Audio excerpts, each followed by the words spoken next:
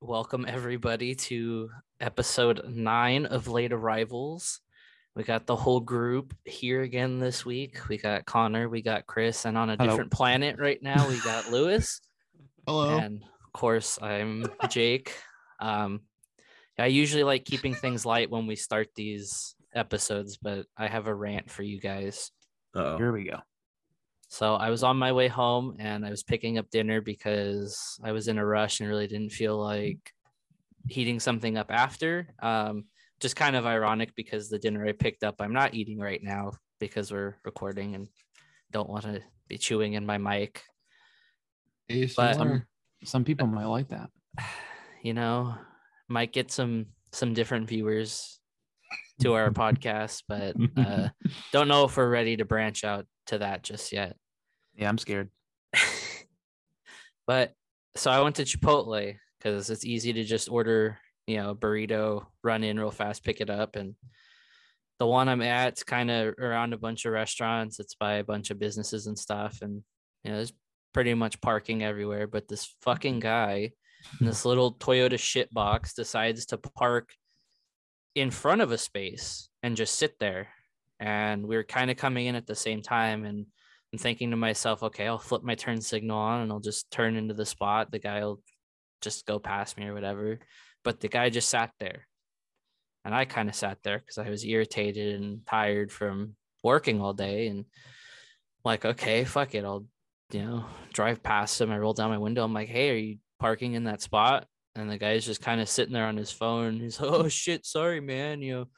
I'm doing my order right here. And I'm just like looking at him. I'm like, look, couldn't you have parked in the spot at least? And he just kind of looked at me. He's like, oh, I was just going to sit here because my girlfriend was going to run in. And I'm glad I just was kind of in a rush and I needed to run in and grab my food real fast because I had some words I wanted to say. But this dude, no fucking joke, looked like Pops from Regular Show. Just giant fucking pumpkin head.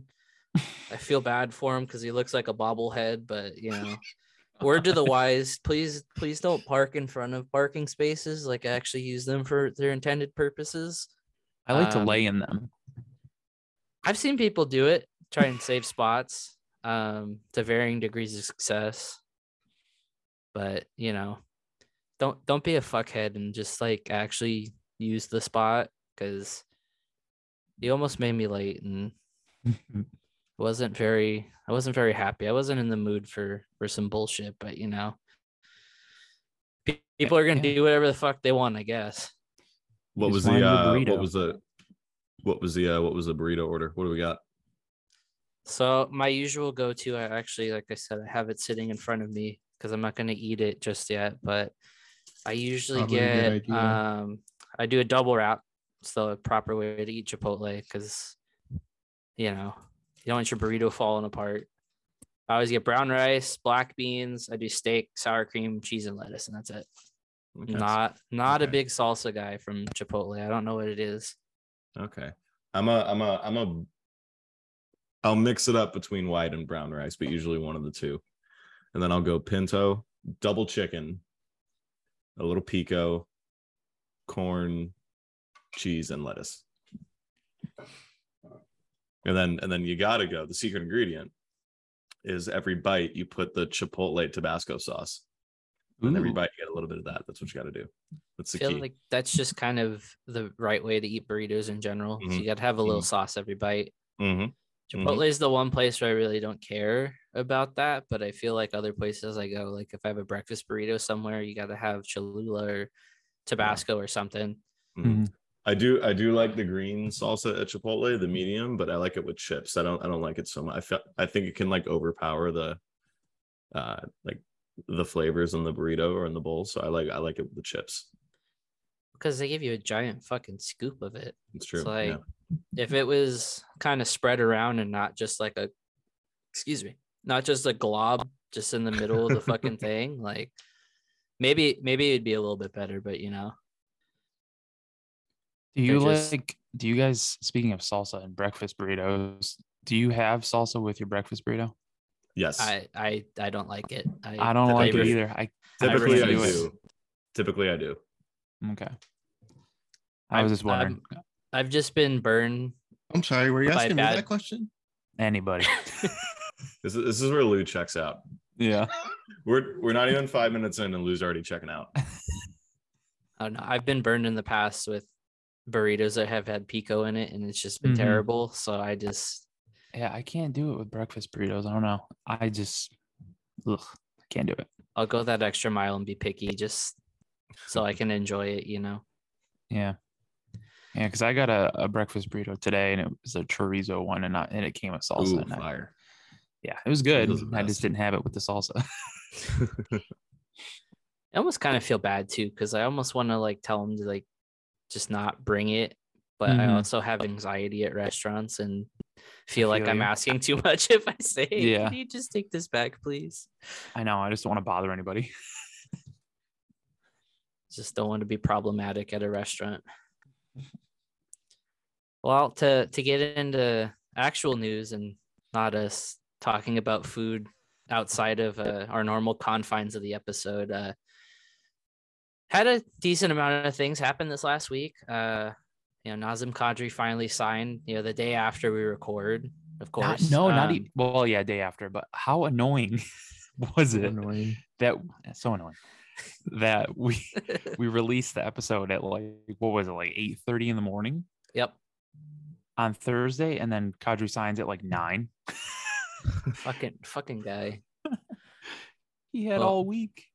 Before we get into Calgary's side of things, being the ones that actually signed him, I kind of wanted to take a different look and look at what a team that was going after Nazem Kadri has done. And that'd be the New York Islanders, who did fuck all up until today, because Yeah, I was It gonna seemed say, like they were- have they really done anything? up until today, they had done absolutely nothing outside of the draft. No. And part of that, if we're to believe the reports of them offering the same contract to Nazem Kadri, or to be believed, they must have been waiting and they must have been in the running for him. So we can't say that they were entirely inactive, but it seemed like everything that they needed to do hinged on whether they can get Nazem Kadri or not. And Big Lou whiffed, and not our Big Lou. I'm looking Not for our that. Big Lou. I'm looking for that And- quote from Lou. Yeah, did you? Yeah, he gave the absolute most boomer answer I've ever seen when he was asked about not making any moves. He was like, Okay. sometimes it's the moves you don't make that are the best ones. It's like, I found it. He just said, "Our team okay, is built. man. Our team is built a certain way. I won't apologize for Oh, it. they I are believe built in for it." I'll It's tell you built what. to finish in the bottom half of the league. Like what? Yeah. clearly That's a good- somewhere that's he good. has the he must have one of Bob Murray's old computers with just automated responses on it. Just yeah, there were guys available. We tried. Yeah. When I read that this morning, I got Murray flashbacks for sure. Terrifying stuff. It's a retool. It's not a rebuild. I don't know why I went into like a Trump voice for Murray, but I feel like this. I mean, even with the hand. Even with the hands. But like I said, it seemed like a lot of their offseason kind of hinged on whether they could get Nazem Kadri or not.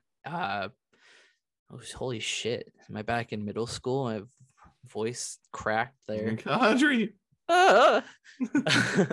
But they signed 3 guys today. They extended Kiefer Bellows 1 by 1.2, Noah Cool. Dobson 3 by 4 mil. Better. Probably is one of the best moves that they could do, because he's Yeah. Yeah. pretty good young defenseman they have. And Alexander Romanov 3 by 2.5 AAV of 7.5 mil. Nothing to write off.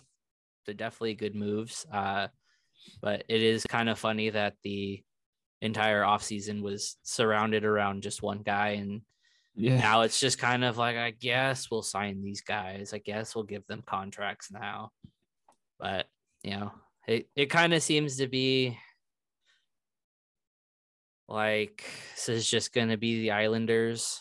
It's kind of sad to think about. They were 1 game away from going to a cup final, and now they're kind of just in oh yeah, we got all these grizzled veterans and grit on our team, and probably not going to do a whole hell of a lot, but at least it's not our team.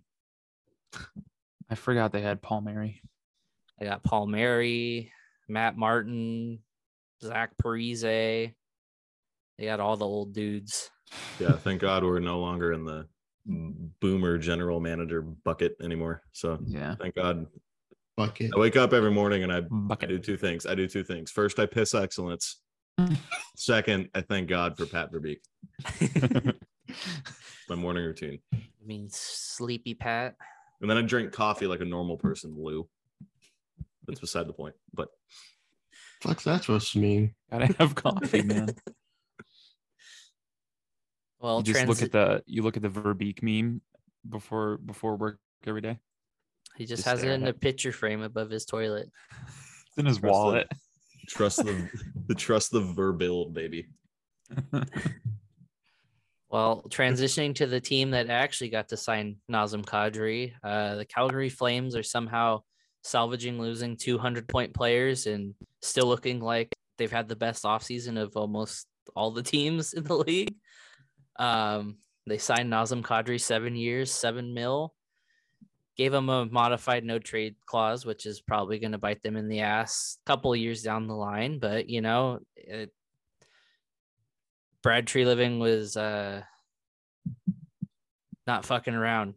Kind of feel like losing Gaudreau and trading Kachuk probably just pissed him off more than anything. And somehow Calgary got better. Yeah, they got better, older, but better. Definitely Holy think, shit. I mean, holy shit. Talk about winning the offseason just in like any possible way you can. I mean, typically we talk about teams winning the offseason in terms of making additions to, great players that they already have. This is kind of like an interesting scenario. They're losing, like you said, Jake, 100 point players in Johnny Gaudreau and Matthew Tkachuk, only to acquire Jonathan Huberdeau, lock him up, acquire Mackenzie Weegar. I think they're in the process of locking him up, and then signing a guy like Naz Kadri to a 7-year deal. I mean, like, holy shit, you're kind of right back to where you started in terms of, Yeah. kind of where your team was in terms of points you got to make up, that you lose out when you lose on guys like, like Tkachuk and Gaudreau. But yeah, I mean, holy shit, full hats off to Brad Treliving. Like, not many GMs are going to be able to recover from losing 2 100-point players like that. And I mean, holy shit, he's arguably won the offseason. He done did it. he's turned it around and then some. Like, Battle of It's Alberta is crazy. going to be so awesome. yeah.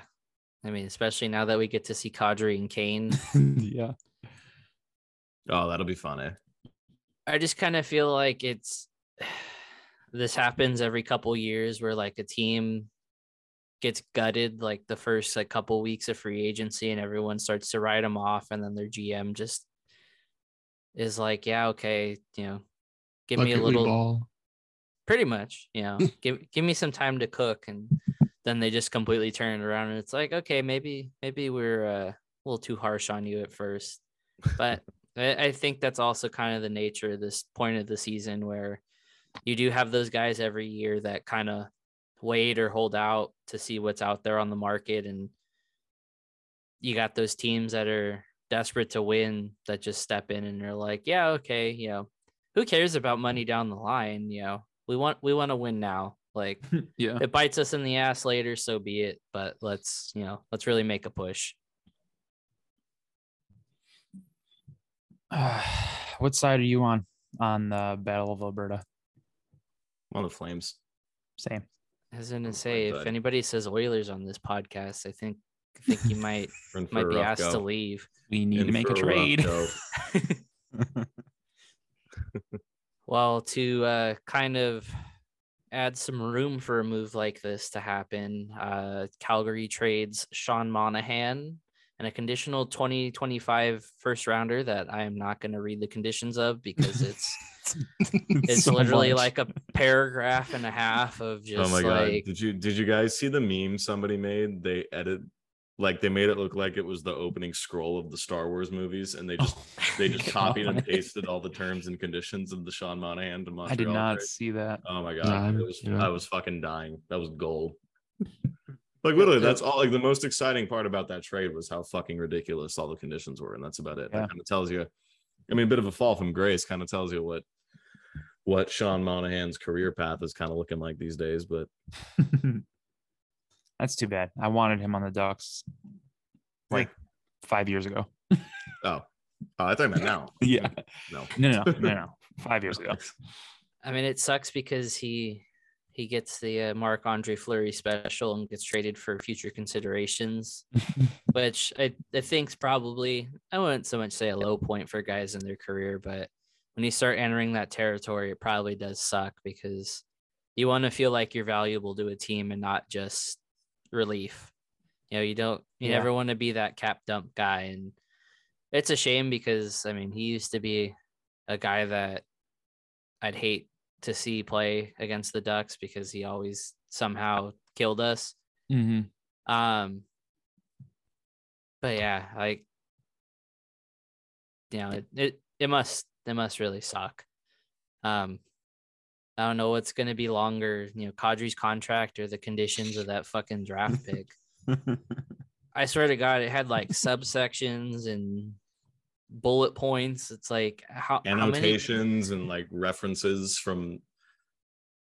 There was a recipe. There was a works cited page, like some kind of poutine recipe. I don't envy GMs and assistant GMs that have to go through and like write out the finer details of that, because that just agents too. Yeah, that just seems like such a pain in the ass to be like, okay, he can't be traded on the third Monday of the year, but if you win 50 games, then that clause is flipped and he can't be traded on the second Friday of every month. And it's just like what the fuck are we doing here? How long in that Kadri contract do you think the Flames get before they regret it? I think year 3. 3? Yeah. I was gonna say 4. I'll give him a little more. Yeah, like year 4 or 5. Mm-hmm. I'll give him an extra year just because Kadri seems like the kind of. Maybe he surprises everybody. Maybe He's last just a little bit more. Yeah. Maybe he's just amazing for the next 7 years. Yeah, we never could know. be completely wrong. To quote, modern day scholar Felix Sicard, yes and no. Yes and no. He could, and then he couldn't. You just two sides of every coin. Shout out Felix. Yep. Shout out Felix Leaks. and Jake. Yeah, shout out Jake too. And I Jake. I guess we can shout out new dad Jake. Congrats on that, by the way. I don't think. Yeah, we touched congrats, on that. man. Yeah, congrats, buddy. Father Rudolph. Well, switching gears here, we had an announcement about the NHL awards and the draft changing locations for next year, and of course, it's our favorite place in the world. It's Nashville. I'm kind of cool with a change in scenery. Not saying Vegas got stale, but I kind of feel like once they got a team, the awards were kind of different. Yeah. Just because it felt kind of weird being in a city that was already like so hyped up. But I mean, it's not like it's going to a neutral location by any means, since I mean, there is a team in Nashville, but it's probably a matter of time before they did this anyways. And nothing major. It will be fun seeing all the Preds fans in attendance boo Ducks players when they're called up for their draft. So, definitely and keep an eye on our friend Ultimate Preds Twitter around the time. And the booing that they'll get when they announce Calder Trophy winner Mason McTavish. Yes, sir. Yep. Mm-hmm. And Mm-hmm. And if anyone's listening to this and they want to send us to Nashville for these festivities, that would be amazing. Yeah, if you want to send us to Nashville so we can make peace, just send us. Yeah, I can drop We'll make penises peace. on the arena. I ain't making peace with those bozos. I'll have a beer with Ultimate Pred. That's fine. Will you also have to wear a luchador mask? Maybe that remains to be seen. I'm not sure if that's in the The fan bylaws. yeah, I don't know if that's in our contract. Yeah. We'll have to look Not at the fine obligated. print. Yep. Oh, maybe that answer is within the details of the Sean Monahan trade. That's subsection C of the no trade on Fridays clause. Yeah, it actually says Connor has the choice of wearing a mask when having a beer. Well, to switch gears again, we had the World Juniors end in a pretty crazy manner. Canada tops Finland in overtime. Don't remember the final score on that. I apologize for not being the stat guy here. 3-2. Okay. I was gonna say, I don't really think that matters because the talk of the tournament essentially was Mason McTavish Once again, a saving the duck. game for Team Canada. And by God, I am not Canadian, but I was fucking hyped when I saw it. Holy fuck! I mean, my God, one of the wildest plays I've ever seen in hockey. Period. I mean, just one of the wildest sequences ever. You know, he's responsible for the turnover that causes that in the first place, and then he essentially bails his own ass out. Yeah. And to do what he did to bail his own ass out is just completely otherworldly. He's completely behind the goalie, and I think they interviewed him after the game. He was even like, I don't know why the hell I was behind the goalie in the first place, but he's like, It almost looked like he stepped on the puck. Yeah, maybe. But I mean, geez, you have a wide open net. You have a whole ass shot coming in. Mhm. I'm going to pick up on that. And in the same motion, put his stick up, be able to knock that puck down out of midair, and not just anywhere in midair, directly over the goal line, straight down to lay flat on the goal line, and then all in one motion, clear it out and flick it off into the corner. I mean, that was with everything that was at stake and how it kind of essentially led to Ken Johnson going back the other way and scoring the OT winner. Yeah, like 10 seconds later. I mean, holy shit! Like one of the talk about. I mean, I think somebody tweeted it. Talk about a fucking Canadian heritage moment. Like, oh my God. I watched that see it. replay Yeah. probably like 10 times. That's just crazy how he was able to bat it out of midair like that, and then have the time and patience to not only sweep the puck once but twice, because he missed it the first time Mhm. Yeah, when he was trying to sweep it out of the crease. and he jammed it on the post. Yeah, Like he almost like the follow through of him trying to scoop it out hits the post the first time, Mhm. and then Yeah. he like jams it along the post to actually get it out. And then it's so crazy. And then you also have Connor Bedard right next to him coming in, like flinging his stick, trying to get it out. And you're like, fuck, you're gonna knock it. You're like, fuck, you're gonna knock it in. Yeah, I Dude, like how the one holy Finnish player already shit. had his arms up. Yeah. Yeah. That was Yeah. that was crazy. Yeah, Fun I stuff. got pretty hyped up for that. What about you, Lou? Did you get pretty hyped over there? Yeah, it was cool. Yeah, we gotta check on you, buddy. We're just making sure you're still here. I'm still here, man. Soaring across the cosmos. I feel like the thing, it's so much not getting overlooked, but like him batting it out of the air is kind of one of those moves that guys work on all of the time. Mhm. But like Mhm. on the opposite side of it, you're batting it out of the air and you're trying to hit it down to score. You're not trying to knock it. Like the fact Yeah. that he was able to knock it down To deflect it, to flat. change the direction. Yeah. and not because I mean, like 9 out of 10 times it hits your stick and it goes it goes a completely opposite direction and goes in. But the Mhm. fact that it hit it right, like just the right angle to knock straight down, it's just it adds to the just magic of the play. Which Yeah. One straight up again, one of the craziest fucking plays I've ever seen in my life. But on top of that, you know, he wins the MVP, which I think was a no-brainer. Guy had 17 close. points in the tournament and Mm-hmm. was up there with some guy named Wayne Gretzky and Eric Lindros for the record in No idea who they are. World Juniors history. So I think that might be good. I may need somebody who knows stats to check that for me and Yeah. confirm. That is some pretty damn good company. That is some pretty damn good company to be involved. And he's our player. He is ours.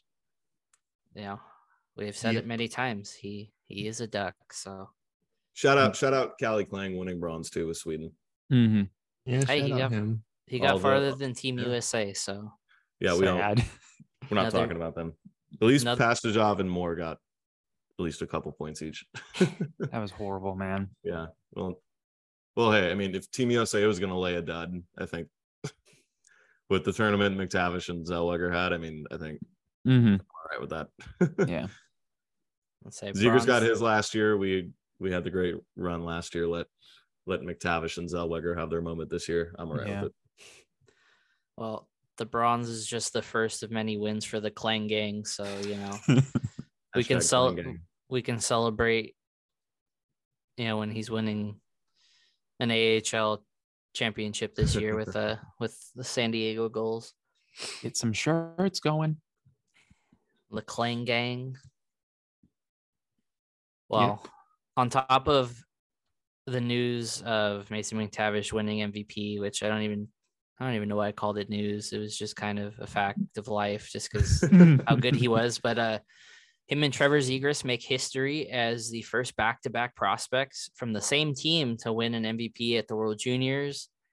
And according to our good friend Tyler from last week's episode, if you haven't watched, shameless plug, it makes the Ducks the only franchise to have 3 World Junior MVPs in franchise history. Can you guys name who the other one was? John Gibson. Jonathan 13, 14? Yes. Yeah. 2013. Yeah. Yep, there we go. Was that good? Shout Yes. out Gibby. Future, I'm not going to do it to Lou this episode. He's already on a different planet. Yeah. No, go ahead. I don't care. You're gonna make him come back and blow up Earth. It's okay, buddy. I'll let you have fun over there. What? Well, some final notes. Mason McTavish is 17 points. He had 8 goals, 9 assists, and was a plus 13 on the tournament. No, we don't hold plus minus in high regard like we do X Dog or X Grit, but it is worth mentioning just because it is so high. If he was a +1 or a +2, it wouldn't even be worth saying, but plus 13 is fucking ridiculous in a tournament that It's had pretty so few games. And then Zellweger's a defenseman even more. Yeah. Mhm. He's plus 14. 2 goals, 9 assists for 11 points for Zellweger, plus 14 on the Easily tournament. the best defenseman in the tournament. I don't know how the fuck he didn't win defenseman of the tournament. I thought that was a bit of a travesty.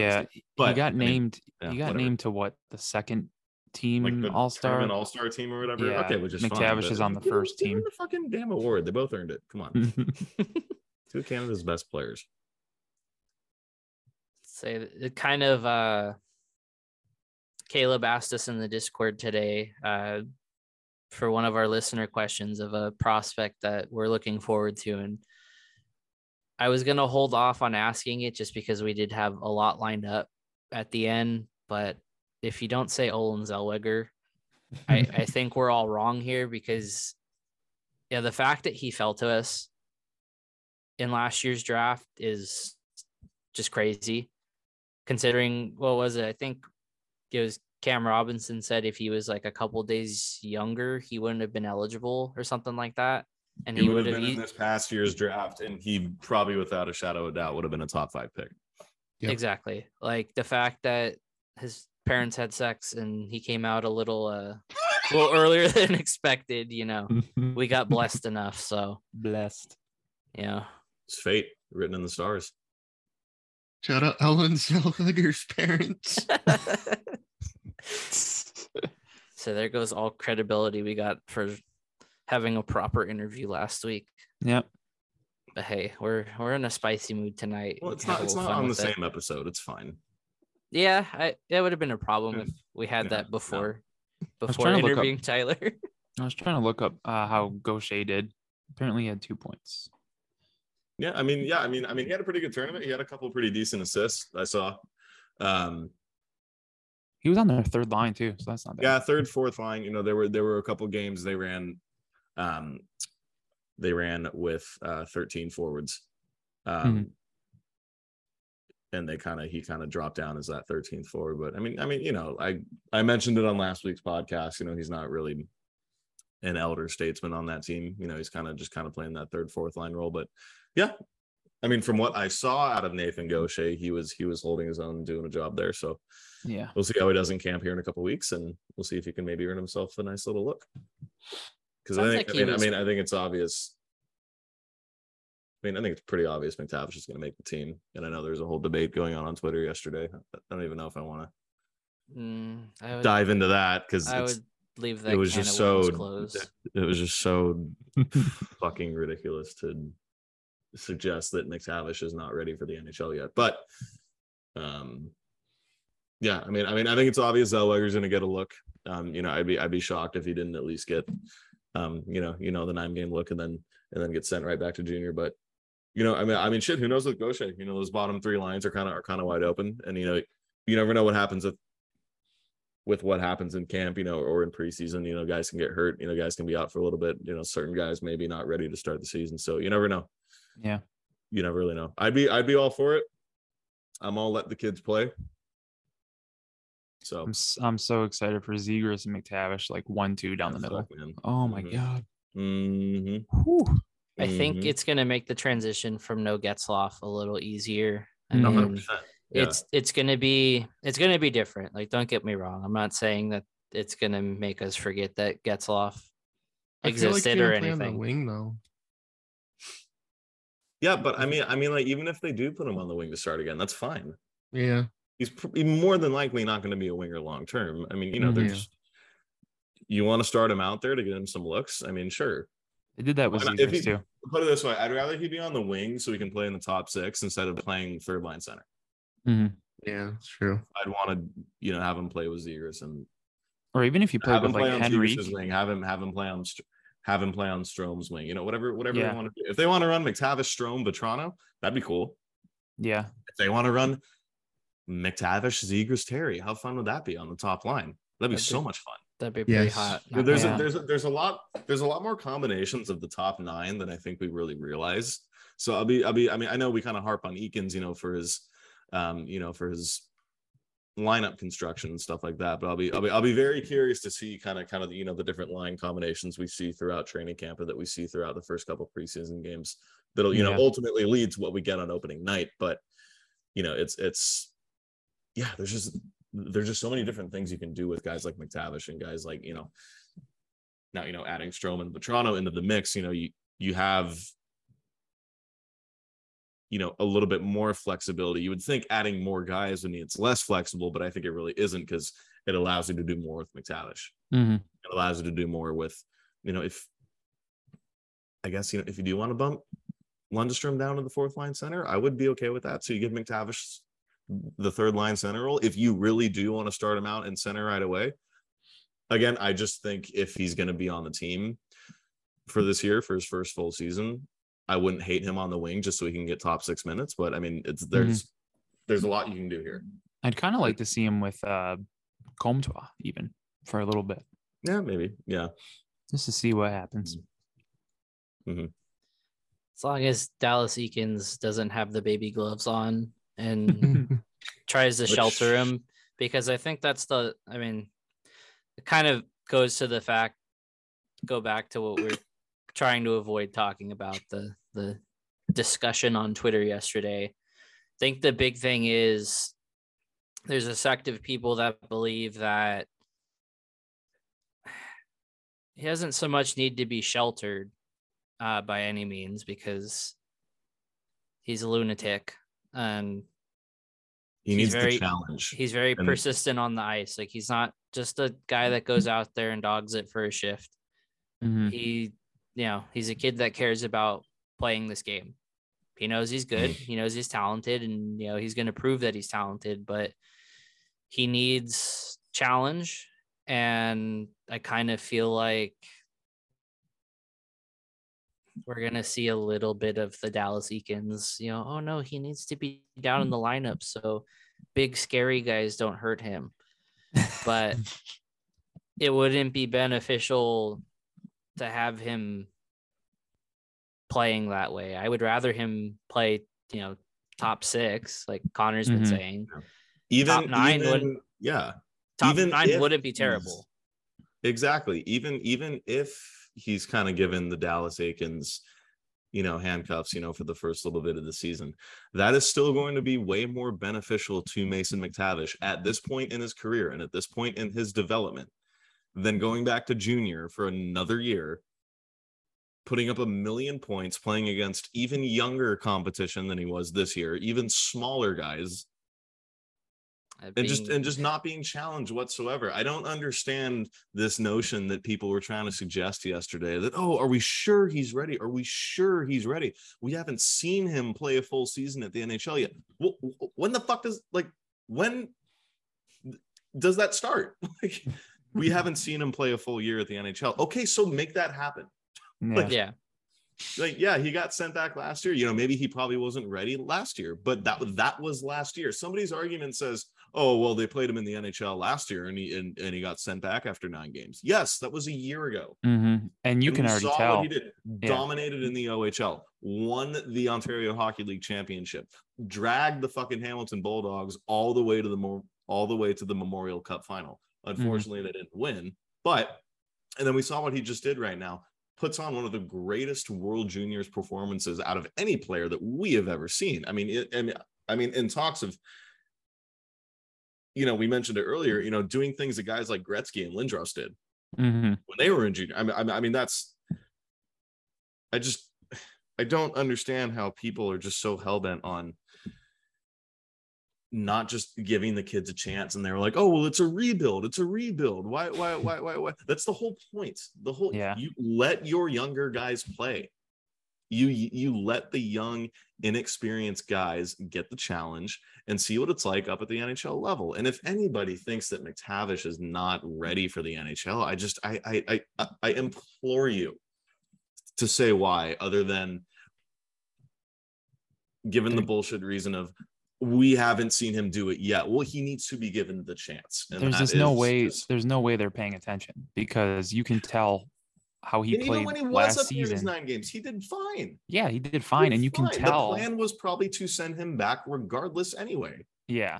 Oh, for sure. And then you can tell just from those 9 games to how he's been playing now. I know it's not NHL level, but you can tell that he's different. Yes, he's definitely more ready.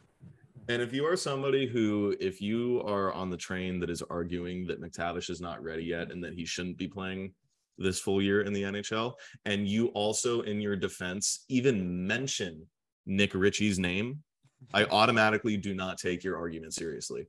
It is a it's just a lazy argument to continue to compare McTavish and Ritchie, to completely different players, to completely different skill sets. McTavish is 10 times the player that Nick Ritchie is, and that's not hard to see. It's just a lazy argument just to shit on whatever discrepancies you may have that are still attached to the Bob Murray regime. And rightfully so, a lot of those discrepancies are very valid, but well, they do wear the same number. I was about to blow a fucking gasket yesterday. Everyone's like, oh, well, they were both big forwards taken when they were smaller skill guys left. It's so what? Mm-hmm. Richie is not like, and they're not even the same. Everyone's always like, oh, they're the same size. No, they're not. Nick Ritchie's like 2 or 3 inches bigger than him. Yeah. I'm not going to go anymore. I'm not going to go anymore on it, but when they play here, when the Ducks come here. Yeah. I was about to blow a fucking gasket yesterday, but it's just complete asinine to suggest that he's not ready, and then just incredibly lazy and unknowledgeable argument to then throw Nick Ritchie's name in there as an example. Nick Ritchie never did what Mason McTavish did. Mason McTavish was better in every level that he played, and his D-1 year, in his draft year, in his D+1 year, better than anything Nick Ritchie ever did. Nick Ritchie never put on a performance at the World Juniors like we just saw, ever. Mm-hmm. So I don't want to hear the name Nick Ritchie compared to Mason McTavish ever again. It's not fair to McTavish. It's frankly an insult to him, I think, to how good he is. Well, So- it sucks because when the Ducks come out here and play the Coyotes, I'm gonna mix them up all the time because they're just exactly the same person. Yeah. It's gonna be tough, man. It's gonna be so tough. I, I'm just surprised at how much I still like how much we didn't know. At least me and Jake, I remember, didn't know about McTavish at all when he was drafted. I kind of not so much shit on the pick when it happened, but that was also the year when there were so many guys that everyone had. It was kind of like this year where like a lot of guys were slotted so many different ways because the Mhm. last 2 years haven't so much been a toss up, but you had his draft year was the COVID year. Everyone was at Yeah. home. Not a lot of guys got to play. And at the time, it was a Bob Murray pick. Mhm. Everyone saw a big center and goes, oh, okay, that's par for the course with Bob Murray.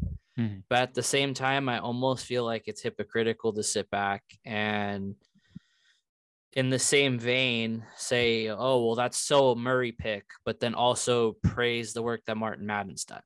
Because there's kind of this weird mix of, well, Murray's the guy that gets to go up there and announce who gets picked. But it's really Martin Madden who's making all these draft choices because he has the scouts. He goes and he watches the guys. Not to say that GMs don't do that, because GMs do go help with scouting and stuff, like, Yeah. especially around draft time. Like, I'm not denying that, but it's like there was always kind of a focus of, well, shit, this is a Bob Murray pick. At the end of the day, he's the guy announcing it, not so much the guy that had the most influence on it. Mhm. Yeah, you see Yeah, I mean, guys that he's- yeah, like he's definitely making the final call, or however you want to put it. But I mean, you got to remember the entire time. I mean, from what we understand and from what we've heard within the Ducks organization, was these are Martin Madden drafts. Now, like I know the Nick Ritchie year, things came out that was a Bob Murray decision. yeah. Like, and that was confirmed as to what happened. Bob Murray was like not hearing anything else. He wanted Nick Ritchie. So Mhm. that can be put on Bob Murray, and that's fine. But yeah, I mean, and it wasn't even, I know it was a little bit less of a crapshoot than that first part of the first round. I just totally word saladed that. I know it last year's draft was less of a crapshoot in terms of, the first couple picks of the draft. As we saw with this year, it kind of could have gone anywhere after the first, 4 or 5 picks. Yeah. But like, okay, like it's like he was right there in the top 10 the whole time anyway. Like, it's not like he was this back half of the first round pick. Like, he was, we were getting mocked to guys like William Eklund and Simon Edvinsson and Dylan Gunther. All those guys went in the top 10 as well. And McTavish was getting mocked like 2 or 3 picks later from us. So it's not like it was this huge, gigantic reach in the first place. Mhm. It was just weird to hear at first because I don't think I saw a mock.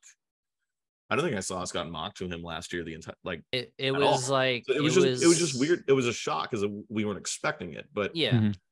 yeah, like people were saying, "Oh, he's Tom Wilson." No, he's not. Tom He's Wilson. Nick Ritchie. No, he's not. Like, what?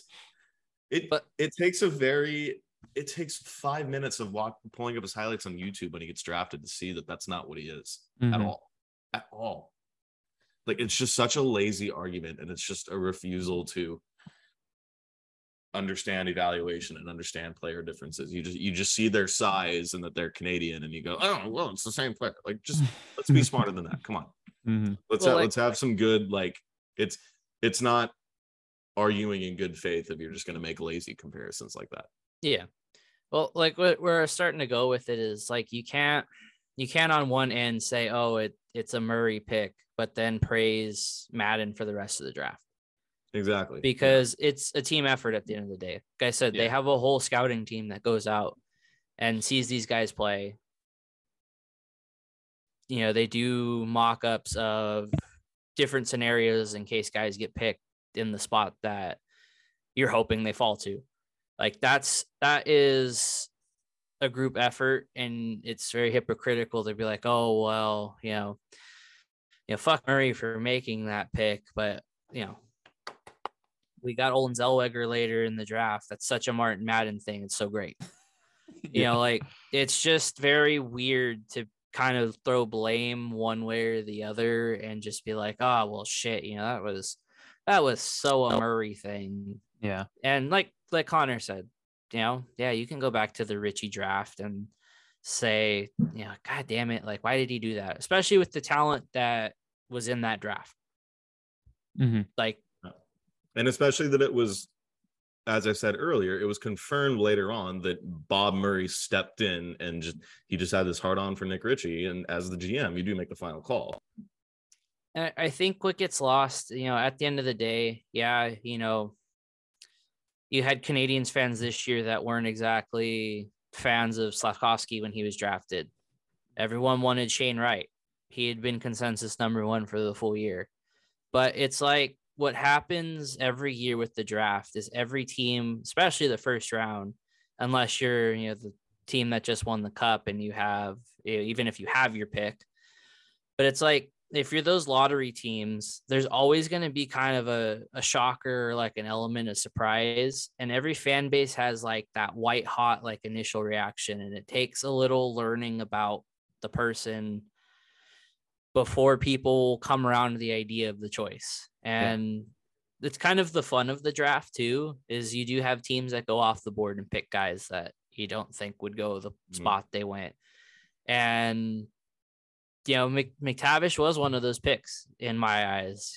Like you said, he wasn't really drafted, or he wasn't mocked in drafts to us at all. Mm-hmm. And if he was, it was maybe like one guy who said it all season. But like, to see where we're at now with it, it's like there clearly was a need for a player like Mason McTavish on this team. Yeah. And they addressed it. And we're just reaping the rewards of believing in this talent that they put the time and effort into scouting.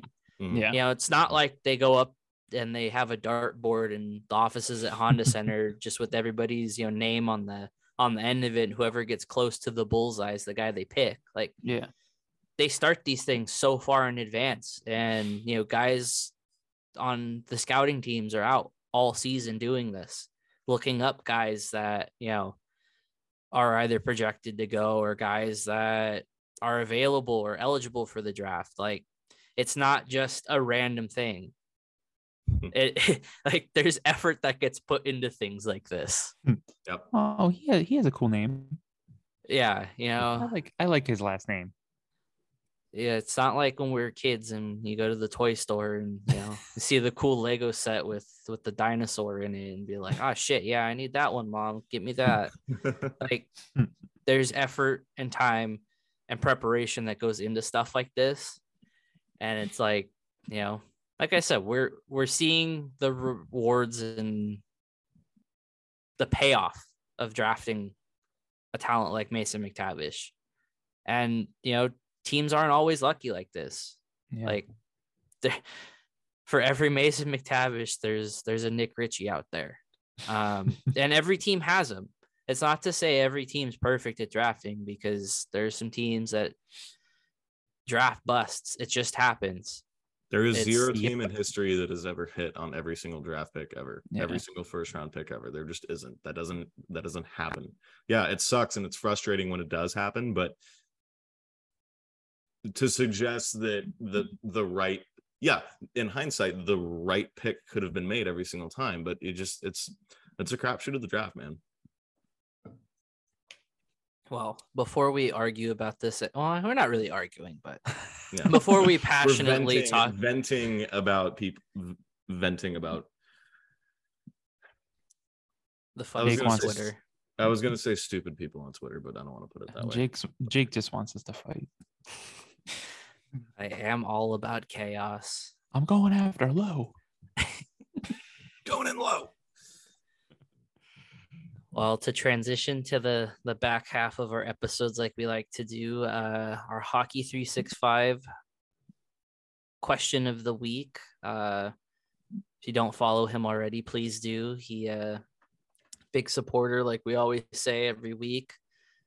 But this week he asks us, he says, we're coming up to the 6-year anniversary of the World Cup of Hockey. Is there a beneficial solution to a lack of best on best international tournaments that both the players and the owners and or teams could benefit from? I felt this was a good topic this week with World Juniors ending because, like we kind of poked fun at last week, the attendance wasn't so great up until the last couple games. And granted, it helps that Canada was in the final, so it was a jam-packed house for the gold medal game, but they just priced everybody out, man. It's that was a big issue. But how do you guys feel about what do you think are some solutions to having a World Cup of Hockey Olympic-esque tournament? I think it's just down to having a consistent tournament that is played in the same in the same time frame, every 2 years, every 3 years, whatever. Like you need that consistency to build the fan base and to build the attraction towards that tournament. I know I love international tournaments like that. I love the World Juniors. Yeah. I love tournaments like that when guys get to go play for their country and represent something more than just their NHL team. And I know other players love doing that as well. I love seeing that sort of competition. But, as we've seen the last couple of times with the Olympics, if that's going to be an uncertainty every 4 years when the Winter Olympics come around, and the NHL is always going to try to, not have their players go over out of fear of losing star players to injury, then they need to kind of put together their own thing like they did with the World Cup of Hockey. I mean, God, what was that now? Like 6-7 years ago? Yeah, it was 2016. 6 years ago. Yeah. Yeah. You need something more than every 6 years or doing it randomly. Where it's like, okay, every 6 years. Oh, okay. Then we'll do this one in 2 years. Okay. And then the next one in 4. Like, yeah, you need the consistency. Like, if you're going to bow out of the Olympics altogether, just do it. But then implement the World Cup of Hockey every 4 years.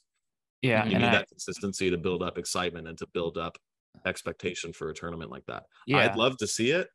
I would love to see it, but they need to do it on a consistent basis.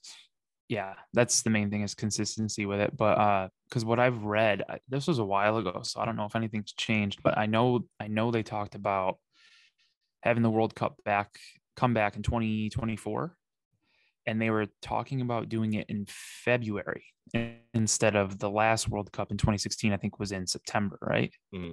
Yeah, before the season. Yeah, I believe so.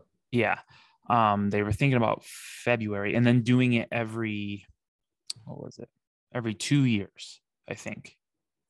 Yeah, do it right around like All-Star break time. Yeah.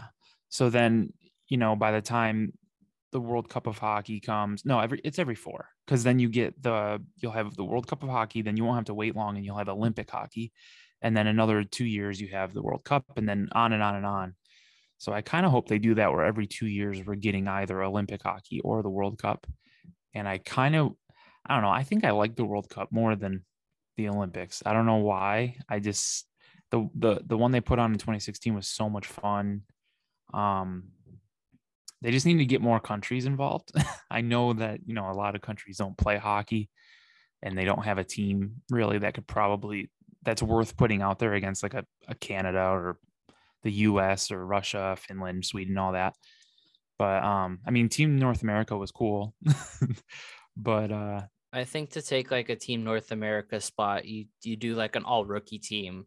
Like if someone's not going to go and represent their country, have like, under 23, and maybe not have it like Team North America, but like have something like that for guys that aren't going to crack a Team USA or Team Canada. Yeah, something. Yeah. I also kind of feel like in the same vein, you have to, I don't think this is going to be controversial or anything, but like you have to let Russia participate.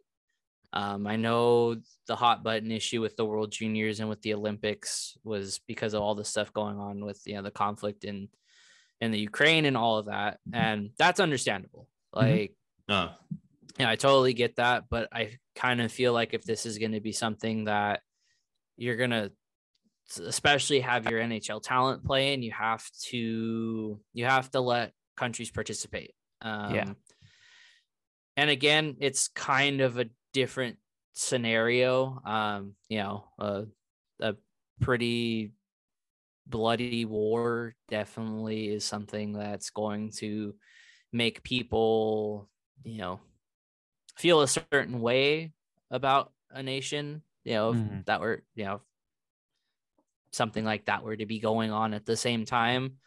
But I don't know. I just kind of feel like you said, there's not a lot of teams outside of the normal, kind of big countries that play hockey that really could field the team. Like you may be able to have like a team Germany, Germany, yeah. but even then, like it's very, very like it would be very slim. It would be Leon Draisaitl and couple guys and then just a bunch of filler.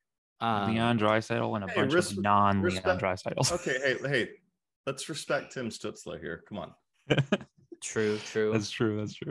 Hey, again, we're the Vibes podcast, Connor. We're not the like deep, thorough discussion podcast. Yeah, simmer down. Facts. Jeez. That's facts. Yeah. I No, need but to- I also read that they might do like a World Cup qualifier type thing for like other nations. Ooh, that'd be fun. That's what I read. Maybe, Hopefully get teams like Austria and Belarus. yeah, like teams that maybe aren't, Slovenia or something, or yeah, it'd be cool to have the UK part of something like this, but like Italy maybe or something like that. Italy, yeah. Could be fun.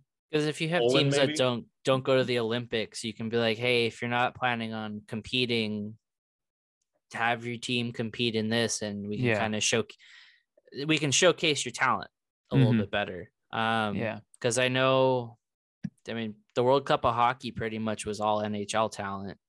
Yeah. So it would be a little hard, unless you have players that are going to want to claim Italian descent to play for Team Italy. Yeah. But like, it would be a good way. Like, perfect example was like what the Reign did a couple years when they had Ice Bear and Berlin come and play against the Reign. Yeah. Granted, that was a thing because AEG owns both teams, Mhm. but like that's the most fun I've ever had at a hockey game. Like the German fans really like brought Yeah, the they're like energy. soccer supporters.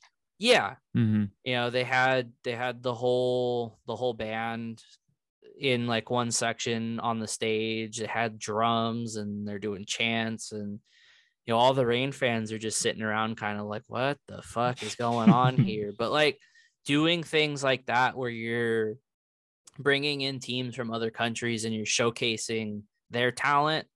Granted, that also is a different scenario because they have imports and guys that, Yeah. like they had Sean Backman on Berlin's team, and he was a Reign player for the longest time.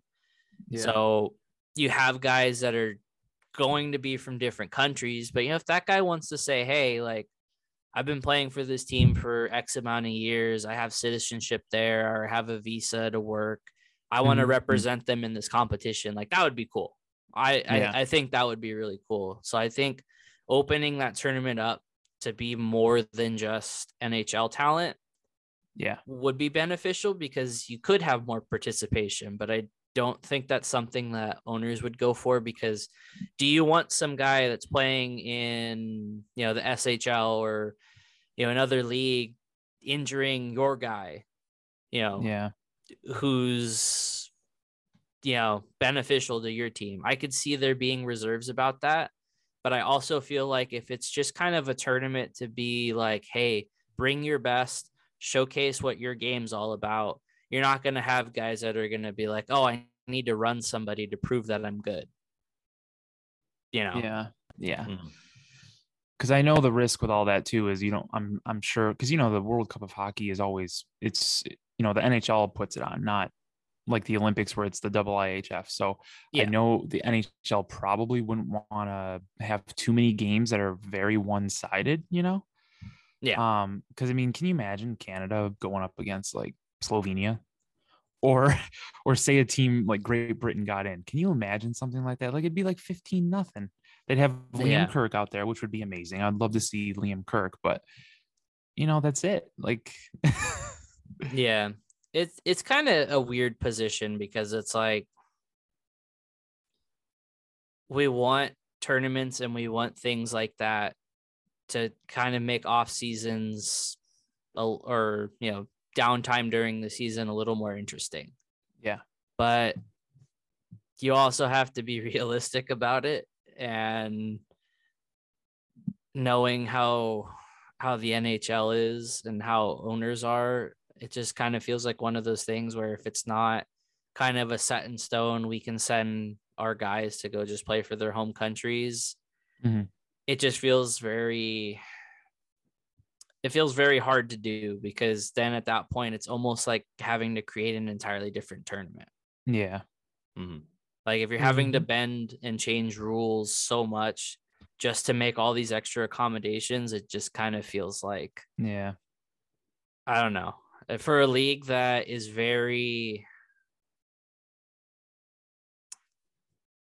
they're very reserved when it comes to stepping out of the boundaries of what they're comfortable with doing. It Yeah. seems like it would have to really, really impress and be a fun thing for everybody for them to want to do it again. yeah. I mean, I feel like we're lucky that Winter Classics have hung on as much as they have. I really enjoy them. I know people complain every year, oh, I'm done with outdoor games and all that, but I don't know. I don't think it's that big of a deal. I still enjoy every single one. I mean, like the They're- Tahoe games were interesting. That was cool. That was cool. They were I like cool. the crazy when- location ones, but to have like it gets watered down when they have 6 different stadium games a year. That's Yeah. true. Yeah. You know, Because I'm excited. The Hurricanes have a stadium series this coming season. Yeah. I think they're playing the Capitals, and it's really cool because they're playing at the NC State football stadium. And it's literally right across the parking lot from their arena. So Yeah. that'll be cool. Mhm. But like back on the World Cup stuff, how many teams do you think we could get max? Like if you, because you'd have the U.S., Canada, Russia, Finland, Sweden. That's 5. And then they had the two other the main ones 8, were you know, the main Mhm. 8. I'd the say. other two were Team North America and Team Europe, right? Yeah. Yeah. Yeah. Oh, I didn't say Russia. So Russia would be 6, and then say Slovakia and Czech Republic were at 8. The Swiss would be 9. Do you say Sweden? Yeah. Who am I not thinking of? Oh, Germany. Germany could be the 10th. So you could probably get 10. And then I don't know if they wanted. I think when I read the article, they said they were thinking between 8 to 12 teams, and like 8 being already in, and then the other 4 would be part of that. Like playing round. Yeah, like the qualifiers or something like that. I mean, it's not a terrible idea. It's just like we said, there's a lot of factors that go into, would this be worthwhile for the league to want to do? Yeah. And like I said, we know how hard-headed Gary Bettman is when it comes to stuff like this. He's not exactly a fan of fun. Yeah, that little freak. It sucks because it's like the 2016 one was such a fun thing. It was such a fun tournament that it's like you want things like that to happen more consistently, but it's like at the same time it just has to be realistic, and Yeah. it just kind of feels like it was a unicorn. Yeah. Like it was just like the right circumstances. It was a showcase. Like I looked up an article just now that was like the finalized roster, and it had the list of teams, and like the marketing for it in the article was like, oh, well, the tournament's going to feature talents like Austin Matthews and Patrick Laine, who are posed to go top picks in the draft. Mhm. And it's like, it was cool having guys that weren't drafted yet being a part of those teams as like, hey, these guys are going to be the next ones up. Yeah. They're going to be playing against and with guys that they grew up watching. Like that was cool. Mhm. But again, it just feels like it's kind of a pipe dream. Mm-hmm. Yeah, like on the bench with Beeks said Latvia. I totally forgot about Latvia. But anyway, let's shout them out as well. They just joined on the bench with Beeks, just joined the Hockey Focus today. Hell yeah. So we got another podcast in the family. So that's fun. Another brother. Yep. Let's go. Another brother. And Hell I think yeah, they're brother. they're in Colorado, so I'm guessing most of them, if not all, are Abs fans, maybe. So Congrats if they are. So. yep, congrats on that. And we can't say anything because they just destroy us all the time. So it's no fun we ever. get that one win every couple years. Yeah. We shock them just a little. We'll just forget about those like 8-1 games. Exactly. Never Well, happened.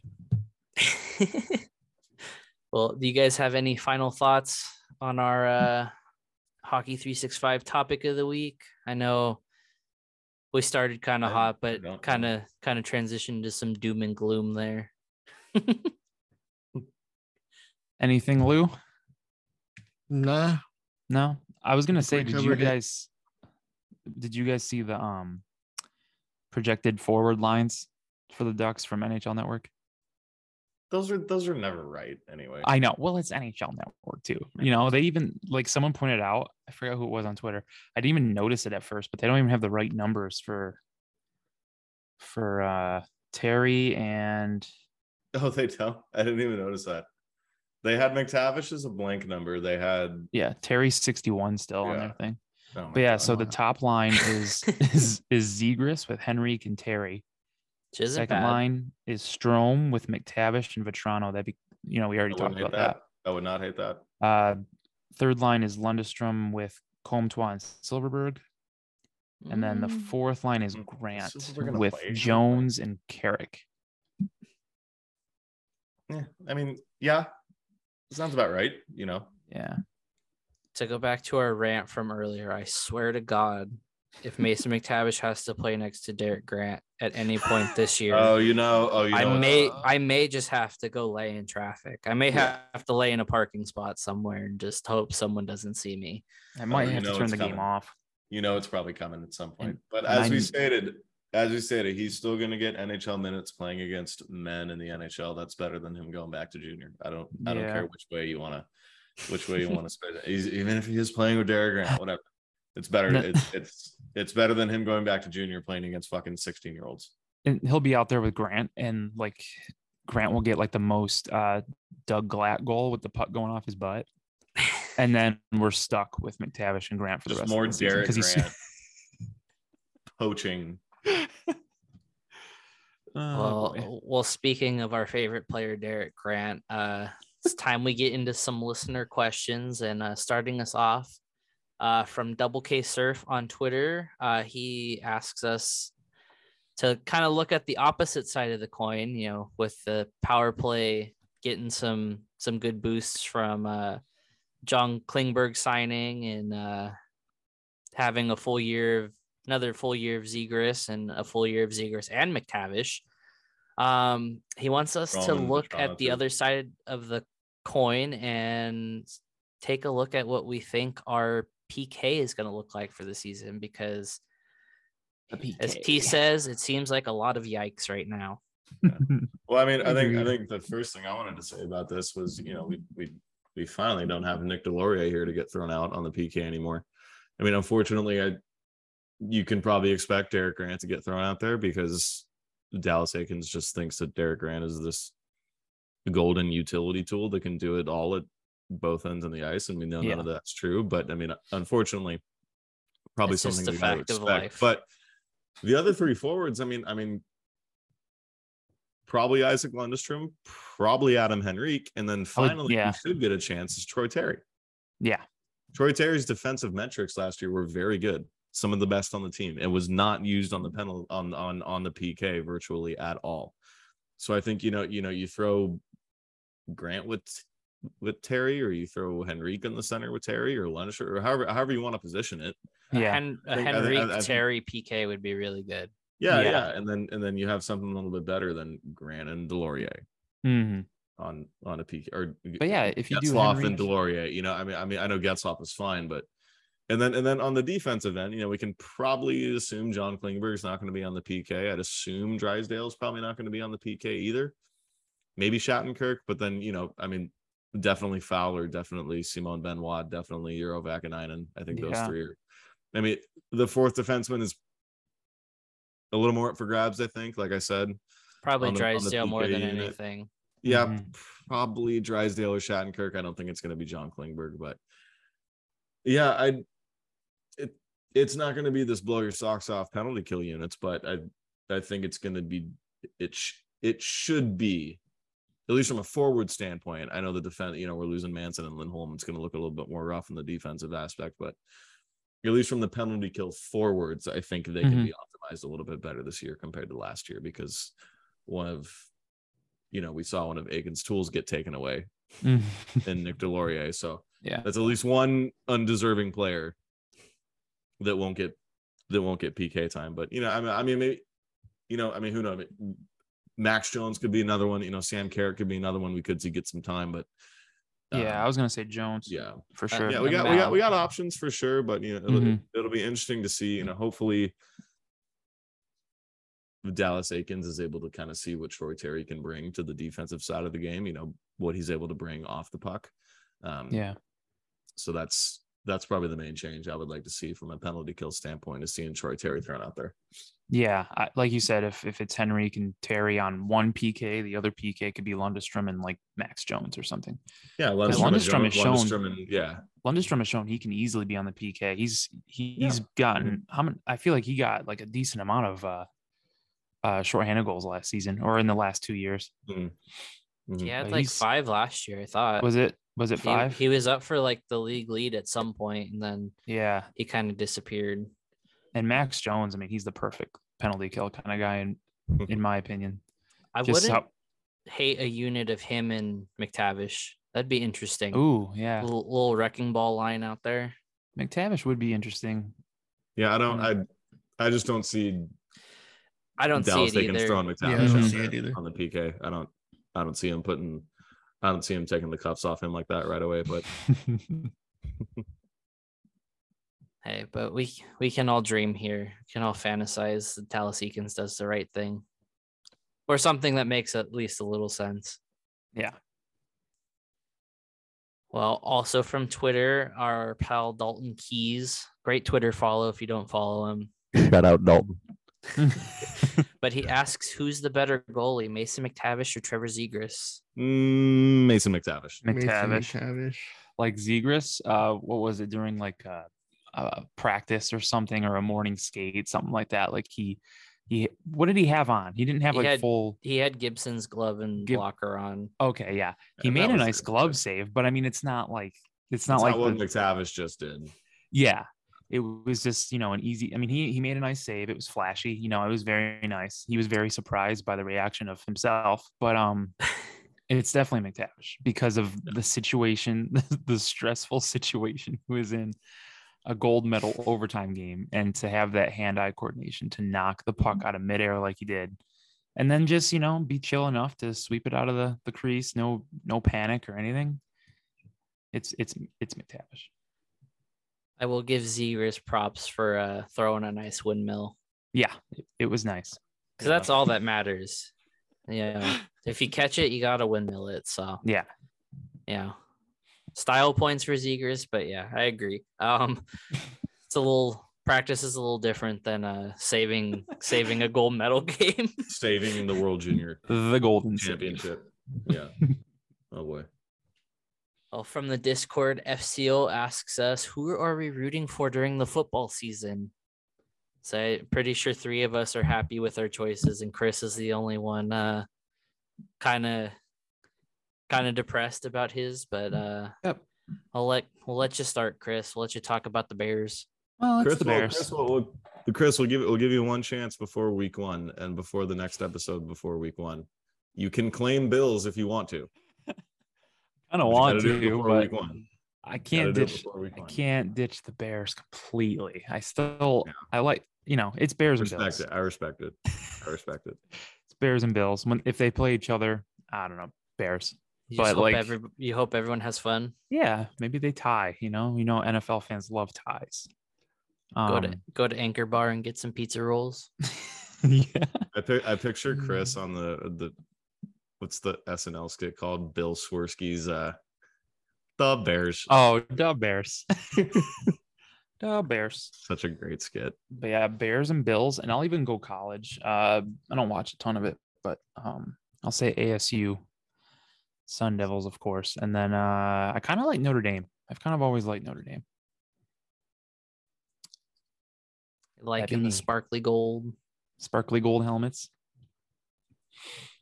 All right. You kind of alluded to your team last week, Connor. Yeah, so I'm a Rams fan, and I'm not a noob. I'm not a newbie Bandwagon. Rams fan. I'm not a bandwagon. I'm Bandwagon. raised a Rams fan. Raised a Rams fan because of my dad. He was born and so- raised in St. Louis. No. No, my dad grew up an LA Rams fan, and then when they moved in the early '90s, he just remained a Rams fan. And then when I was born in '97, I was just raised a St. Louis Rams fan at the time, and so yeah, I'm a Rams fan. I mean, it's definitely felt a lot easier to feel like fully 100% connected to the team now that they're back in California. But I always considered myself a Rams fan growing up, and yeah, so I'm a Rams fan. I'm happy. Title defense starts now, and Matthew Stafford's the fucking man. It's the Bills year. My Hashtag Bills year. QB1. It's my QB. I'd love to see Rams Bills in the Super Bowl. That'd be a lot of fun. That'd be Well, very stressful for our friend group. Well, we could very well see a Super Bowl preview week 1 because we got Rams Bills week 1. Yeah. So we'll see. It's gonna be fun. Lou, How you feeling about your Raiders, Lou? Autumn win of the Raider. Devontae Adams is going to break Randy Moss's touchdown record this year. Derek Carr is going to show why he's the top 10 quarterback. Yeah, I'm feeling good until week 1. And then when they get their ass kicked. the fucking Raiders. Who are the So- Raiders playing? Week 1? The Chargers in LA, and then week 2, Ooh. the That's Cardinals. That's week 1. Yeah. Oh fuck. Is that Yeah, a I'm going to both games. Is that a prime time game or is it like a normal start? I think they're both normal starts. Ah, damn. 125. Nah, hopefully I get it. Yeah. So are You you probably get still the Cardinal game though. Yeah. are you still impartial to the 49ers, Lou? Or is that just kind of you kind of That's like my Chris? dad's. That's my dad's Lewis favorite Tre- team. I mean, I used to Lewis, freaking tread hate lightly 'em. with that answer, please. I used to hate the Niners, but I'll root No, for you 'em. still do. No, you still do. I love watching 49ers Rams games. They're the best, man. So Fucking great. stressful, man. Fuck that.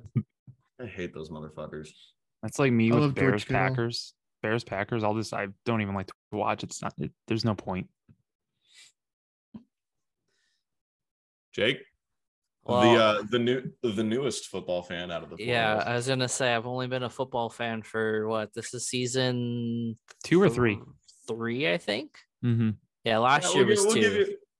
No, we'll give you 3. But I chose the Bills on a whim, Hell yeah. kind of influenced by Smoot. Yeah. Shout out Smoot. Because I just I don't know. I didn't want to say I was a fan of any of the local teams just because people would be like, oh, it's because you live there and you're a bandwagon. So I just kind of randomly was looking at Twitter gifs and just like the Bills colors. They remind me of that junior outdoor game that they played where they had Oh, yeah. the Bills like themed Team USA USA jerseys. jerseys. Yeah. And I mean, it's paid off so far. They haven't won anything, but they also haven't been bad, and they're fun to watch. So Yeah. You Josh know. Allen. Josh Allen's great. I love Josh Allen. I love me some Bills. I Yeah. really like the Bills. So I'd like to see them win the AFC. Yeah. I think that'd be a lot of fun. They just got to get Like, through the ooh, Chiefs. imagine we got like a Bills Chargers AFC championship. That'd be fun. That would be That'd be sick. super fun. The Bills Broncos. Allen- That'd be a lot of fun. Allen Oh, versus sorry, Luke. Herbert would be a good matchup. Yeah. I That don't would be. know much about football, but that would be I like Herbert that'd be a a lot pretty too. cool Yeah. good game. I love me some Justin Herbert, man. That dude. Fucking ball. Who's got an Dude's fucking arm? overrated. So he carried my fantasy team all the way to the championship last year. I mean, sadly, I lost, but you know, To me. It wouldn't be nothing without Keenan Allen. Fucking Love Keenan bozo. Allen. Yeah. I was gonna say we need to baptize Jake as a Bills fan. At some point he's gonna have to get slammed on a table. Yeah. I mean, I would say I would do it myself, but I'm pretty heavy, and me falling to the earth would probably hurt a little more. So I would let someone do it to me. That could Let's be get a that nice- could be one of our first TikTok videos. By the way, follow us on Yeah. TikTok at later Follow, on. yeah, TikTok. That's us. Hello, fellow Alright. kids. At late. To be sure, I don't know where our at is on TikTok, but Later Uh, Rivals Pod, same as the others. Come on, Connor. at later Rivals Pod. Sorry. There you go. Yeah. I'll fall through the table for our first video. Yeah, just get a nice, table and just put a bunch of stuff under it. And We'll film it in the parking lot before the home opener. does anyone have a truck in your family? No. I mean, we have a Ram, so I'd be able to do it. Oh, There you go. there you go. Just get in the bed of the truck, man, and just give it one Yep, little gotta- elbow gotta make- thing. Got to make Just- Heather film. Yeah. So they mostly do them through just like the little plastic card tables, right? I'm not having to like Yeah. jump through a fucking Yeah, oh, yeah, WWE, yeah, yeah. wood table or any shit like that. No, it's really like the folding tables. Yeah. Okay, good. It's just steel. I've seen folding tables, but like I also don't want to go like superhuman with it and like yeah, have to be doing like WWE stunts trying to. for sake of a video, you know? It's a steel table. Just start watching the video. Wait, this doesn't look right. Well, next question is from Olivia. She asks, this one, the first part's mainly geared towards you guys, but she asks, if you guys were to play hockey, what position would you want to play? And she asks, besides goalie, what's another one that I would like to play? And I guess I'll start because I actually play goalie and I skate out every now and again. I'm definitely a better winger than I am a center. Part of that is because I'm very slow. But when I do play center, when I skate out in general, I noticed the goalie brain kind of crosses over and I forget that I'm wearing a visor and not a giant chest protector and mask. So there Yeah. are some times where I'm like on my knees trying to block a shot and a guy's winding up for a slap shot. And I'm like, I probably should stand up. But yeah, I mainly play wing if I'm not playing goalie, just because it's easier and Mhm. I don't get yelled at if I'm out of position, like at center. 'Cause being a center is very hard. Not a lot of people realize that you have to keep up with the play and pretty much like kind of pick and choose what guys you're covering given the instance on the ice. Mhm. And it's a lot of skating, and I'm very out of shape and I don't like skating a lot. So, You looked fine when you were here. When I watched your games, you were having a good time. That's all that matters. I also was like 5 steps behind everybody. They're coming down the ice one way and I'm still turning the opposite direction I to got a catch nice, up. I got a nice action shot of you too. Yeah. I mean, I did get an assist from the bench, which was pretty cool. Yeah. I passed it up to that one guy that was clearly our team ringer, and he scored and he came back. He was like, hell yeah, man. He was like, thanks for setting me up. I was like, I didn't do shit. He was like, yeah, you passed it along the boards. I was like, I was man. sitting here a good 45 seconds. And he was like, and he like looked at the timekeeper guy and he's like, hey, give 8 an assist. Give 8 an assist. And the guy's like, oh, okay. If I was in the NHL right now and I could pick my position, I'd probably play center. Like back when I played hockey, when I was a kid, I stopped like my freshman, sophomore year of high school. I was pretty much a center. I played a little bit of defense, but I was a center. But yeah, I'd say center. or right wing because I'm a right shot. And then my dream would just be to post up on the power play like Ovi in the left circle and then just fire off one timers the entire time. That'd be I always had a pretty good slap shot and like a fairly decent one timer. So I feel like I'd excel there. So yeah, we'll go with center. Not a or big right deal. wing. Got a good and slap then, shot. and then a power play specialist. Go ahead, Lou. I don't know. I guess a winger. A winger. Whatever position doesn't play enough defense. Lou's like video coach. Video coach. Lou wants to take over for Dallas Eakins when he's fired mid-season. Yeah, that's what I want to do. Imagine. Look at me, I'm Coach the Lou, coach Coach Lou, what are the lines? I don't care. Just go I play. don't give a fuck. Just don't embarrass me. I don't care. That So leaves that's you, it, Chris. That's it, Lou. Just winger. Yeah. Okay. I would probably it'd be a toss up between a winger and a goalie.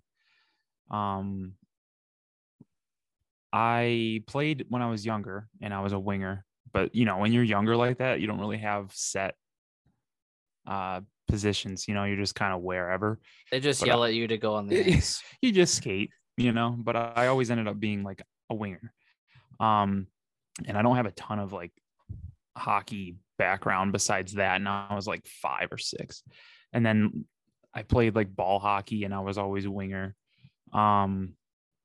So I'd probably be that, but I don't know. I've always been interested in being a goalie too. I always like playing that position. So plus I can't skate well. So if I were to play hockey, that would be the easiest go-to. I can just maybe like slide myself over to the crease and just stand there and stop the puck. So I think it'd be goalie. Say it isn't common knowledge, but goalie actually is a lot more skating than it is as a player. But it's more technical. Yeah. I'm not going to sit here and act like I'm some master because I did start skating at 19 and had never skated ever in my life before. So I had a lot of learning to do, but it is a fucking workout. Like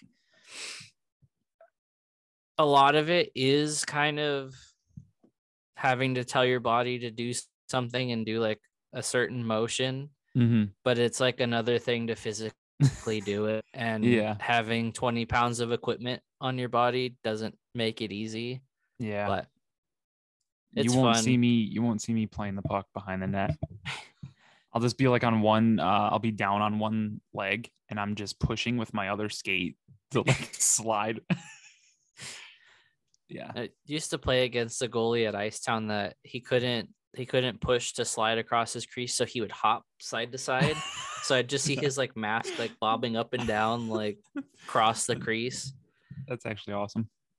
Hey, you gotta do what you gotta do sometimes. Yeah. Then you get, you can get a nice mask. Charge players like Hasek and make them flip over you. Well, it wouldn't be an episode of Late Arrivals if one, we didn't have a cameo from Ryan. Every episode has to have a Ryan question or reference in some instance. But his question is a discussion we had in the group chat already. But he asks, is a plain slice of pizza sauce and bread? Yes. Or is it cheese, sauce, and bread? No. That's Cheese, sauce, pizza. and bread is a plain pizza. That's cheese pizza. It's a plain pizza. No, it's cheese Bread pizza. with sauce. Oh my God, here we go. Since it's baked, is it bread or is it toast?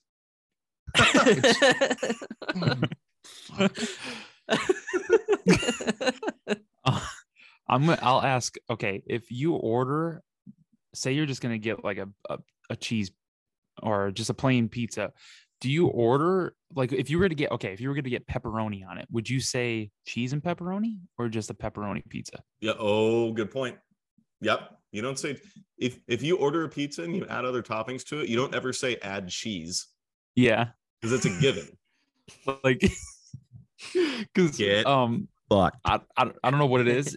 if it's like a Buffalo thing or what, but I always grew up when you order pizza, if you were just getting pepperoni, you would say cheese and pepperoni, That's weird. right? It- And my- then ever since we also moved, is like not Buffalo is also like not a real place. So it doesn't know if they want to be in the US or Canada, so it's whatever. it's just a fictional city. But like we'd get like the weirdest looks once we left Buffalo when we order a pepperoni pizza to say cheese and pepperoni. They're like, Everyone's like, yeah. cheese and pepperoni? You mean just pepperoni? It's like, yeah, man, I guess. I feel yeah. like what I had said in the group chat, like if you're being super, super technical and like, well, actually, technically, plain would probably be just pizza, or like a slice of pizza would be just sauce and bread, And that's what a plain pizza is. because restaurants like that will make designations for allergies. And Yeah. I had a friend growing up who was lactose intolerant, and his mom always got pizzas for us like that. And I know that it's not how, I mean, I kind of think the same way of like, you're going to assume cheese is just a, normal thing on a slice of pizza. Mhm. But like, if you're to get super, super technical and said plain, I'd have to say it's sauce and bread. Because when you Thank you, order Jake. when you order a cheese pizza, you order it cheese pizza. You don't order it Yeah. plain pizza. You know what I mean? But I also feel like there's also that gray area of where like they're also under the impression that that it comes with cheese. Yeah. Because that's, I don't know. Like I'm kind of with you and Lou with the whole just sauce and bread, because you order, I don't think you ever say plain pizza and get cheese. You order it specifically. You say, I just want a slice of cheese pizza, or a large cheese pizza. You don't say a large plain pizza. At least I don't. I've never heard anyone. I just think cheese and plain mean the same. I think plain just means no toppings. But when you say, can I get a pizza with toppings, you don't say, can I have cheese and sausage and pepper. That's where my logic comes through. I got you. I guess this is what we get for being friends with Ryan. It's just causing distress, talking about food and escalators. Can't wait for the salad question, but I think the point we're missing here is, how does this affect the Packers? Remains to be seen. Jeez. How does this affect the Packers? Ryan, are you a troll? I hate trolls. You don't Well, if like plain trolls. pizza doesn't have cheese, then it does affect the Packers in a negative way. True. This does actually affect the Packers. You're gonna fucking kill Lou.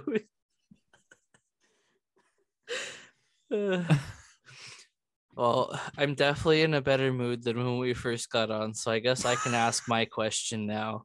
Oh, Originally what I had planned on asking you guys, but fucking Jack the Pumpkin King parking in front of my parking spot at Chipotle kind of ruined things.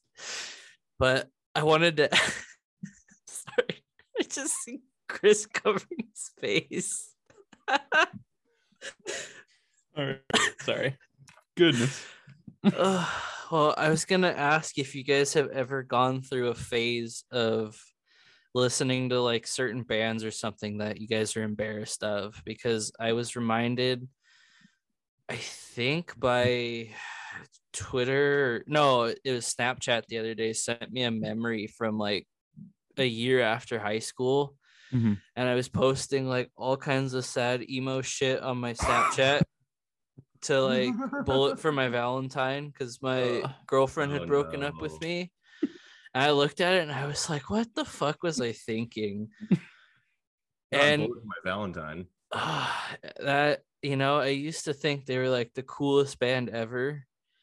But I look at it now and I'm like, man, I really was buying shit on iTunes. I was buying the same album like 4 different times. I mean, I'm not embarrassed to say that I listened to Baby Metal at one point, because Baby Metal goes fucking hard, but I don't know. I was like sitting there looking at Snapchat and I was just like, man, what kind of frame of mind was I in? Because I clearly was in a bad place if I was listening to Bullet for my Valentine. That's tough. That's a tough one. Well, That's I not brought it up great. in an earlier episode that I used to like NSYNC. I was an NSYNC dude. But after that, like band wise, I did listen to Nickelback. Nickelback's got some bangers. That's okay. I kind Yeah. of feel all like right. those That's two not are. That's not bad. Yeah. I mean, it's You know, it's respectable. I feel like Nickelback's kind of on the Limp Bizkit chart of things now, where like so many people like it to just like not so much be edgy, but be like, oh, well, I always liked them, or they're not as Yeah. bad as everyone always hated on them. Mhm. And like in sync, everyone loves nostalgia nowadays. So Yeah. not everybody's ashamed to say it. Like, yeah, like when they first were out, people would probably make fun of you for saying Oh, yeah. it. But like I could not say it.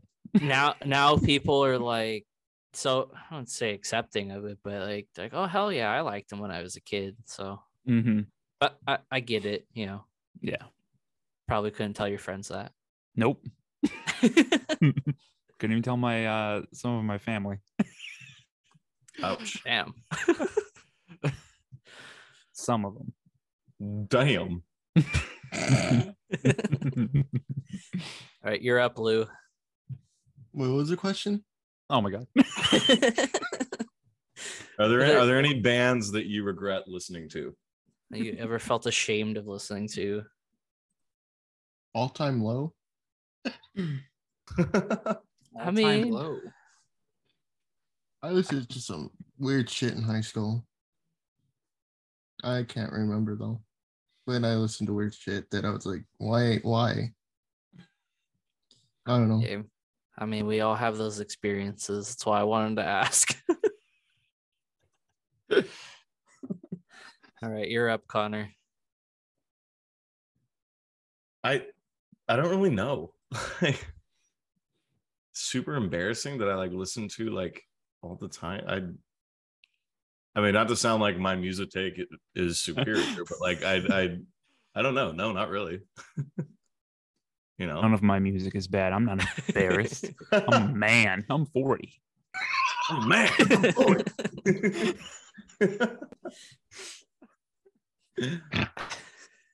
Jesus. I really wanted to say something, but I don't think I could compose myself well enough to say the full thing. So I'm just gonna hold off for now. Ugh. Do what you gotta do, man. We had some highs and lows this episode. I kind of feel like we ranted and raved for a while there. I'm 40. I'm a man. I'm 40. Come after me. But what would be a lap episode if we didn't have a variety of emotions and a roller coaster all the way through? It's kind of our brand. We're just yelling and crying Facts. about lineups. Shitting and throwing up. Shitting and throwing up. Pissing too. Well, I think we end the chaos here. If you don't already, to follow us on our socials, join the Discord, follow the TikTok. It's brand new. It's very new. There's nothing there. Don't expect me doing anything on there. Oh, we're gonna get you on one, Lou, when I come out there. Come on. We're gonna take Lou to a public skate and push him around on a seal. That'll be our first TikTok. You can push him on a seal while he's pushing me on a seal. Seal train. Oh boy. Connor's face. So the rinks establishments don't like seal trains like that. So I'm gonna have to say we're probably not gonna be able to do that, but we'll get someone to push you, Chris. Okay. But follow us follow our network over at the Hockey Focus. This week, I'm going to try and backlog a lot of our episodes on the site. So if you are a new viewer, we appreciate you stopping by and listening to our ranting and raving tonight. But, if you've been around with us through, all 9 so far, our content is going to vary a little bit. We're going to have some blog posts that are going to come out weekly. The ones from me are going to primarily be just cataloging the episodes, just so they have a spot on the website. Hockey Focus. But we do have some content planned to go on Hockey Focus's website. Don't really have an idea of what we may post, but the first one will probably just be an intro to all of us, if yeah, if anything. Yeah, just a quick one, easy one. But knowing us, it'll derail really fast, and we'll get to some fun topics. We'll let Lou talk about food. But Lou's daily menu, what he eats every day. Lou's pantry. I had fried chicken at 9:30 this morning. That's just you're a reckless individual. What? Hurts my stomach, dude. It was fucking good, dude. But again, go follow us on our socials. Follow the Hockey Focus, please. Go support their other podcasts. Like we said, got some new podcasts joining the family over there. So shower them with support. Anything else, guys? Plug our Twitters. If you like our content, please leave a rating and review on Spotify and a rating and review on Apple. Let's try to rack up some more of those. We got a handful of reviews, so it'd be nice to get some more on there. Yep. Add us on Twitter and tell us if we're doing a good or bad job. Yeah, make fun of us. I don't care. But yeah, that's it from us this week. I hope you guys enjoy. Like I said, we always having a good time here, going off the rails a little bit. So a little bit. Yeah. See y'all this time next week. See you later. That's the other thing before we go. We're probably going to be keeping up with Mondays for a while, just to kind of test the waters, see what it's like recording on another day, getting our episodes out. Probably on Wednesday is what I was shooting for. May drop an episode tomorrow if I'm able to get it all together tonight, but watch out for Wednesdays. It's going to kind of be the new release day for a little bit, kind of see where we're at, see if we like it a little better than recording Tuesday. But yeah, we'll see you same time next week. See ya. Bye.